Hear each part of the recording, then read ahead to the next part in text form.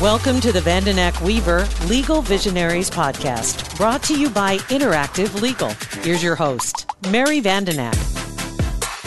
Welcome to today's episode of Vandenack Weaver Legal Visionaries, a weekly podcast discussing updated legal news, evolving methods of providing legal service, and law practice issues. My name is Mary Vandenack, founder and managing partner at Vandenack Weaver, LLC. I'll be your host as we talk to experts from around the country about closely held business, tax, trusts and estates, legal technology, law firm leadership, and well-being. Before we start today's episode, I want to thank our sponsor. Here's a message from Interactive Legal. There's always a resistance to change, particularly with attorneys. Attorneys like to look back at what's worked in the past, and that makes a lot of sense.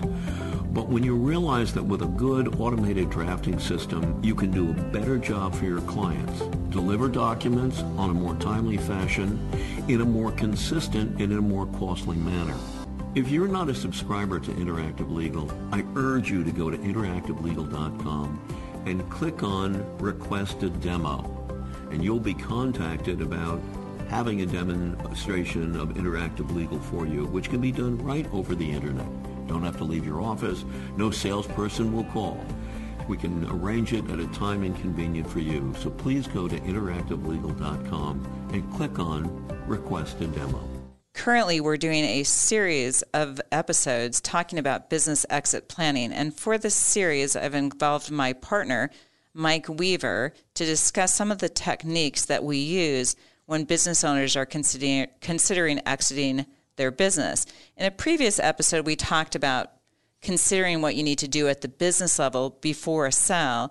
Today, we're going to talk about some of the trust strategies. So we always kind of go through level one is let's look at the business.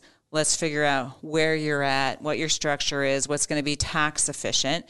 And then we shift to saving taxes on the transaction. And we look at both estate taxes and income taxes when we start to consider that. It's kind of, as we talk through some of these trust techniques, one of the helpful concepts is just to clarify a couple of the references that people will hear about types of trust.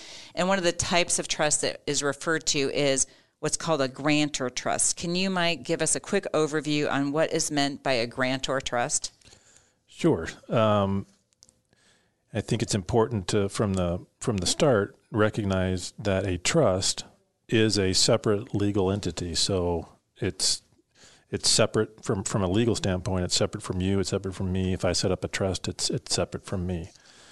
For tax purposes, that's not always the case, and that's where a grantor trust can come in. So you mentioned the two different types of... So income tax or estate taxes? Are you going to make that distinction for me? Okay. Yeah, so you mentioned the fact that there are income taxes and there are estate taxes, and those are two different things. So what a grantor trust does, it is treated differently for income tax purposes than it is for estate tax purposes. A grantor trust for income tax purposes is what we would call disregarded in the tax biz. So that means if I set up a grantor trust, and I'm the grantor, the creator of the trust, that trust for tax purpose, for income tax purposes, is disregarded. So for example, let's say that trust, that grantor trust that I set up, owns 100 shares of Tesla, and Tesla kicks off a dividend of $50, that $50 is taxed to me individually on my personal income tax return. So the trust doesn't pay the tax because it's disregarded for income tax purposes. I pick that up on my return. And so that could be true where you said is like we could have different treatment for income and estate tax purposes, but it is also possible you have kind of a basic revocable trust that a lot of people will set up as sort of a foundational estate plan where it's almost their alter ego. They might be their own trustee, and that all that income is going to continue to flow through to me, but that particular entity will be included in my estate. Right.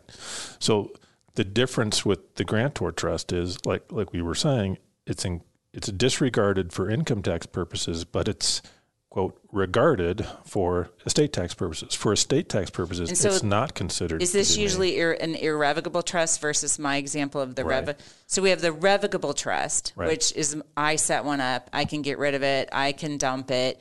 this one is going to be taxable to me for income tax purposes and included in my estate. Correct. Then we have an irrevocable grant or trust. And now that trust is going to be taxed to me for income tax purposes, but not included in my estate? If that grantor trust is set up properly, that's correct. So go back to my example of my 100 shares of Tesla. For income tax purposes, it's going to be included as part of me. But when I die, that 100 shares of Tesla is not going to be included in my estate. So what's the advantage of that? Well, the advantage of that is I can remove things from my estate at hopefully a very reduced either estate or really a gift tax cost. And you're continuing to pay the income taxes on it, which when you pay those income taxes, is that a gift for gift and estate tax purposes? For tax purposes, no. So I'm leveraging. Correct. Basically, I'm making a gift without making a gift. Right. So if I'm really trying to reduce my estate, this is a way of leveraging. Right. So I put $10 million in this irrevocable trust. I'm still paying the income tax. A lot of grantors don't actually like that, though, right? Even if they have lots of money that they're trying to give away, it's like, wait a minute, I put this $10 million in the trust and I don't have access to it. I'm still paying the taxes on it. People do not like to pay taxes, but it's hard to point out to them, but what you're really doing is you're making a further gift by paying that tax because the tax burden is not on your kids or whoever you might have given that stock to. So it's a leveraged way of continued gifting. So one of the common pre-sale strategies that we see used is what the acronym is GRAT. And GRAT refers to Grantor Retained Annuity Trust, right? Yep. Can you give us a sort of elementary version explanation of what a GRAT is? Sure. And when a business owner should think about it? Yeah. Or maybe that's two separate questions. Yeah. Let's just what a GRAT is first. So a GRAT is one of those irrevocable trusts that is structured as a grantor trust. And basically what you're doing is you're putting property into that trust. So let's go back to my example. You're going to put 100 shares of Tesla into that trust. Normally that's going to, because it's an irrevocable trust, it can be considered a gift for gift tax purposes. So I just made a gift of $100 or 100 shares of Tesla to whoever the beneficiaries of that trust are. But the way the GRAT transaction works is I take back an annuity payment that is equal to the value of that 100 shares of Tesla that I put in there. So for gift tax purposes, it's a net zero, right? I put $100 in and I take $100 annuity back out. So even though it's a gift, it's a valueless gift because I netted it out through the annuity. So you don't have to use up. So currently people have a little in excess of 11 million. I think it's almost 12 this year to use as a gift tax exemption. And what you're saying is when you fund a GRAT in the manner that you have just described, I'm using none of that exclusion. But normally, if I were to give you $50,000, $15,000 of that is eligible for an annual exclusion. Right. But I've made you a gift of the difference. Right. And so then I'd have to file a gift tax return and report that gift that I made to you. Right. But if I put this into a GRAT, and this is what we refer to as a zeroed out GRAT, correct? Right. Do I have to file a gift tax return? You should still file a gift tax return because even though it's a net zero gift, there is a value of a gift that you're making. You're just taking an annuity back to zero it out. And so if I'm taking this annuity back to zero out, why am I bothering? That's a good question. This is kind of what we call an estate freeze technique, because really, let's take a look at what it's doing. So I'm taking that $100 out. So immediately after the transaction, I'm no better off than when I did the transaction. I got rid of $100. I got rid of a $100 asset, but I took a $100 asset back. So my estate hasn't changed anything. I haven't accomplished anything. The goal that you have, though, is the asset that you put into the GRAT, you hope, is going to appreciate more than the required annuity payment. So the annuity payment is going to be based on some interest rate, and you hope that the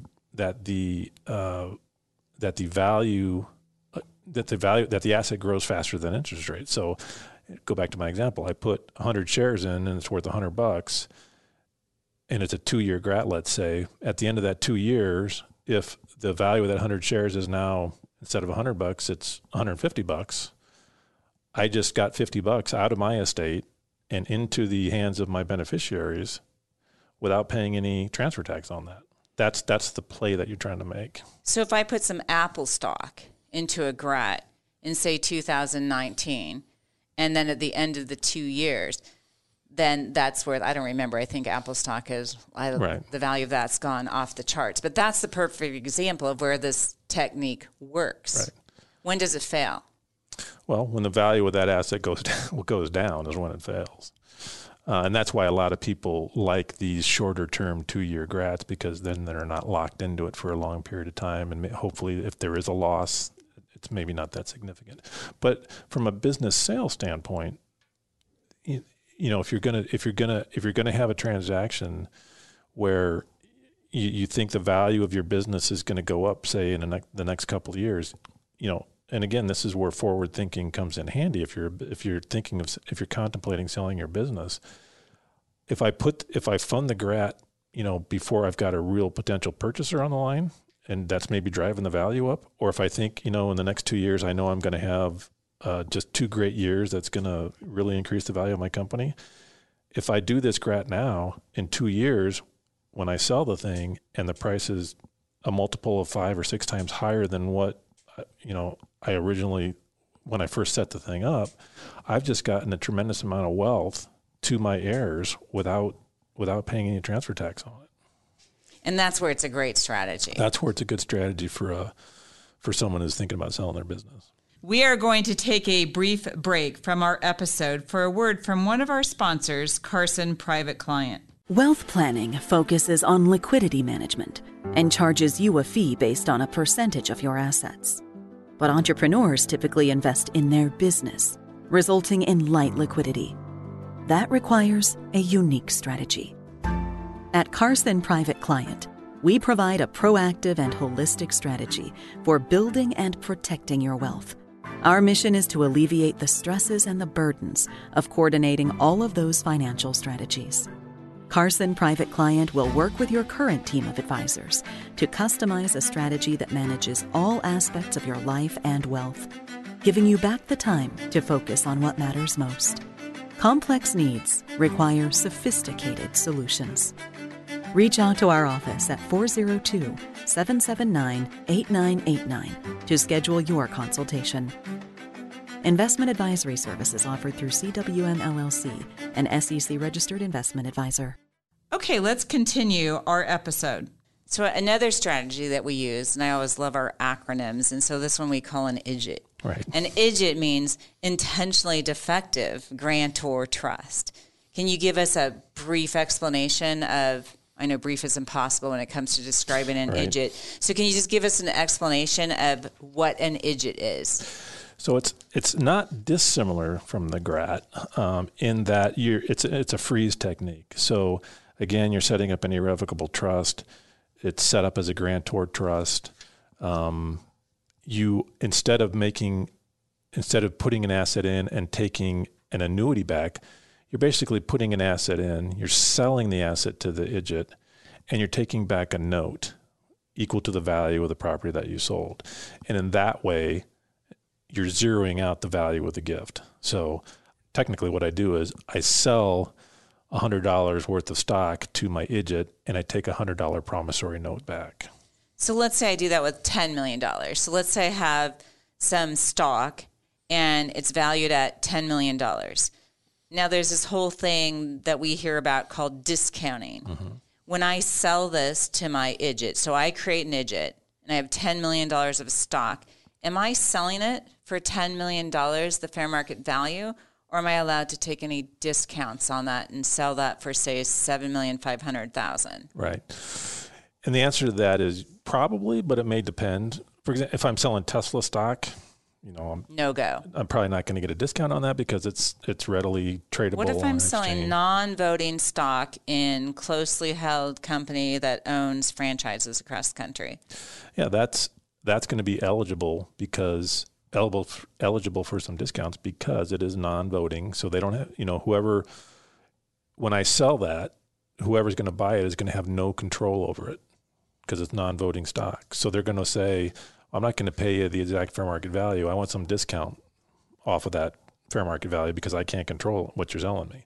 So you can get a discount for that. You can get a discount for lack of marketability, meaning unlike Tesla, I don't have a ready market where I can just go out and whenever I want to liquidate, sell it. It's harder to sell, so I can get a discount for that too.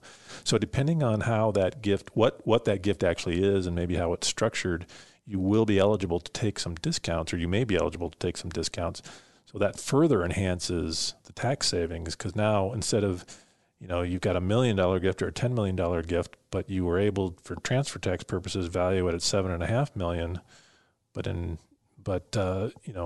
from your standpoint, it was a $10 million gift. And we can generally do the same thing with the GRAT. So I want to kind of back up to saying we have this GRAT thing and we have this IDGIT thing.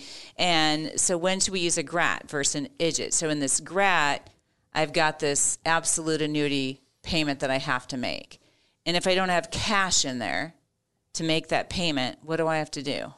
Well, what you're really doing if you don't have the cash in the GRAT, if you don't have the cash to make that annuity payment, you're really transferring back part of the shares to the grantor of the trust. So if I create the trust and I put 100 shares in, and just for really simple math, the first year annuity is $50 and the second year annuity is $50. And at the end of the first year, there's no cash in there. It's just the stock. And let's say it hasn't gone up in value, then you're just going to transfer me back $50 worth of stock to pay that annuity. And the goal is really to have the stock stay in there. So we really would prefer.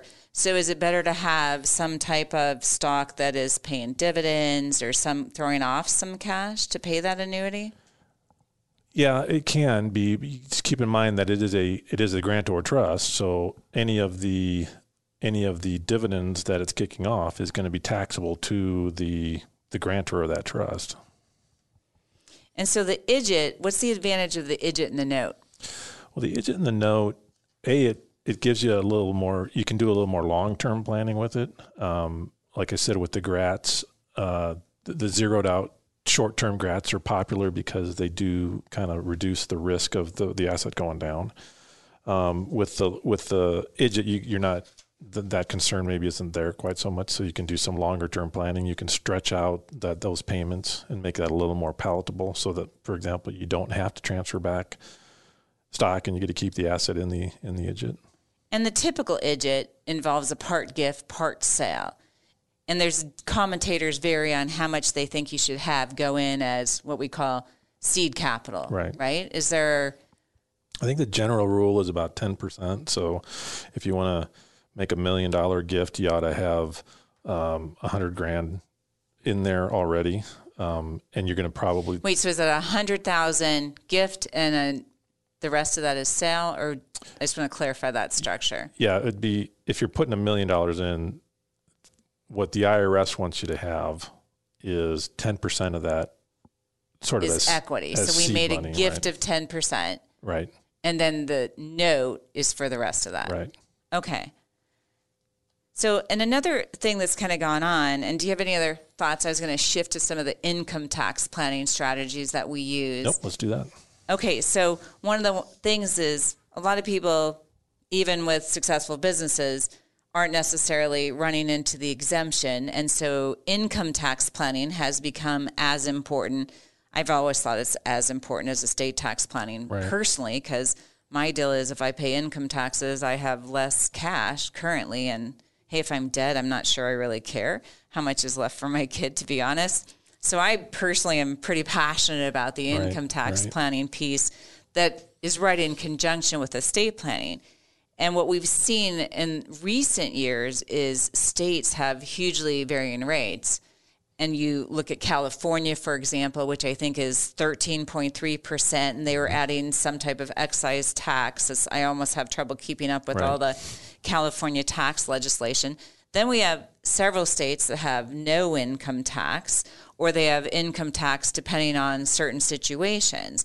And so if you're, say, a resident of a state like California or a high income tax state, and even Nebraska, frankly, has a fairly high income tax rate, but we have a law in Nebraska that makes some of our strategies kind of difficult to do, which we won't get into that today. But one of the strategies is what's called an intention. We call it it can be it's an ING, right? Right. It's an intentional non-grantor trust. So we talked about what a grantor trust is. What's a non-grantor trust? A non-grantor trust would be one where it is basically separate from me. So when I set up the trust, a non-grantor trust would be one that pays its own tax. It pays its own income tax. So if there's 100 shares of Tesla in there and it kicks off a $50 dividend, I don't pay that tax as the grantor of a non-grantor trust. That trust pays the tax. So the strategy with the ING, and the common ones we see are SINGs, DINGs, and NINGs, right? NING is the Nevada intentionally non-grantor trust. And then if it's in South Dakota, we add an S to the ING. If it's Delaware, it's the DING. Those are the most common states. There's some other states that do those, but those are those states that have really kind of focused some of their trust laws to make this possible. Now, we do see states, and currently California being one of them, is looking at some legislation to try and make this a more difficult strategy. What we've got to do when we do structure an ING is have a type of income. Essentially what we're trying to do, right, is we're trying to take California income and move it to Nevada.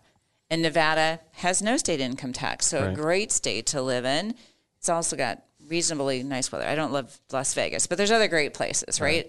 And so it's also got great trust laws, great asset protection laws. Delaware does, and our neighboring state, South Dakota, does. There's several other states, so I'm not meaning to leave any of those out. But these are the ones we've done a lot of work with in recent years. But let's say you're a California resident. You've got, you own a business. You're getting ready to sell it.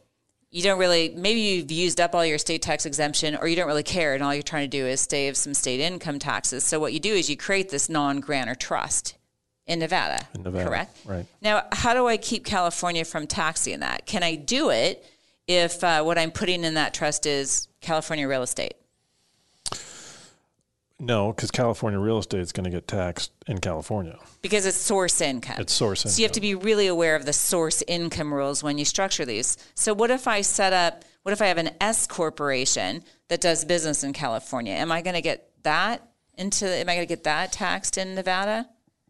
And it's probably not, because it's probably still going to be flow through, and it's going to flow through to the resident. So that's a bigger question. Right. The best case scenario, right, is I have a C corporation, and it has income from a variety of sources, and none of those sources are in California. And not just California. I'm picking on California because we have a lot of familiarity with that recently.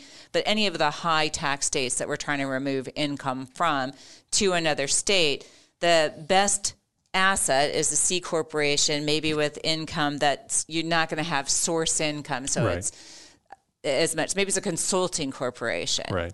So you might have the individual who's getting paid out of there might be taxed in the state there and providing services, a whole nother conversation we won't get into. But for this strategy, what we might do is say take some C corporation stock that's owned by somebody in California, and we create this non-grantor trust in Nevada, and then the corporation sells, and the trust pays, we still pay federal income tax. This is not a federal income tax reduction. But what we do is we've lost the state income tax. So if you're California paying 13.3%, or the other states, or Washington and Oregon, I think, have pretty high state income tax, or any of those, and what you're doing is you're reducing that state income tax rate. What we're not doing is we're not doing anything for state tax purposes with this, right? Because that's correct. It's a non-grantor trust, but the transfer that you make is incomplete. So for estate tax purposes, it's incomplete. So for estate tax purposes, it's still included in your estate. And so what we do is we've kind of reversed the strategy, right? So now we're changing that, saying, hey, this is still going to be in your state, so we're not going to reduce your estate. We're just purely trying to avoid or reduce the state income taxes. Which is where we started. We wanted to reduce income taxes, state income taxes, and that's what the goal of this thing is. And so how do we make sure that we maintain that non-grantor trust status? Well, you do have to be careful about what types of powers that you do have and the distributions that you take out of it. So if I have my California residence and we form this NING, So we have that in Nevada, and then we just start distributing them cash. Well, the distributions of the cash, they can create issues. They don't necessarily, right? Doesn't have to, no, but it can. Depends a little on the structure of the trust. Right. What might be a bigger issue is if I take the proceeds of that, so I put everything into the NING in Nevada, sell it, avoid state income tax, but then I invest the proceeds back in California real estate. Right. And then I've created California Right. source income. That's a problem. So I've defeated. So the thing with the NING is there's a significant amount of issues that you have to run through. And whatever state's income tax you're trying to avoid, I think one of the big mistakes that we see made are how powers to appoint are structured, how rights are structured. It's a whole art and science. IRS isn't currently ruling on these trusts, but it is a really common strategy in reducing state income taxes. And there's some other trust types that we can use. Those are the three that we're going to cover today. And so I want to thank you, Mike, for participating on this. We're going to talk also, our third favorite topic is the charitable strategies, which is another thing that people consider. As we get to the end of our episode, I want to thank our sponsors, Interactive Legal and Carson Private Client. That's all for now. Thanks for listening to this week's episode, and stay tuned for our weekly releases. A Huda Media Production.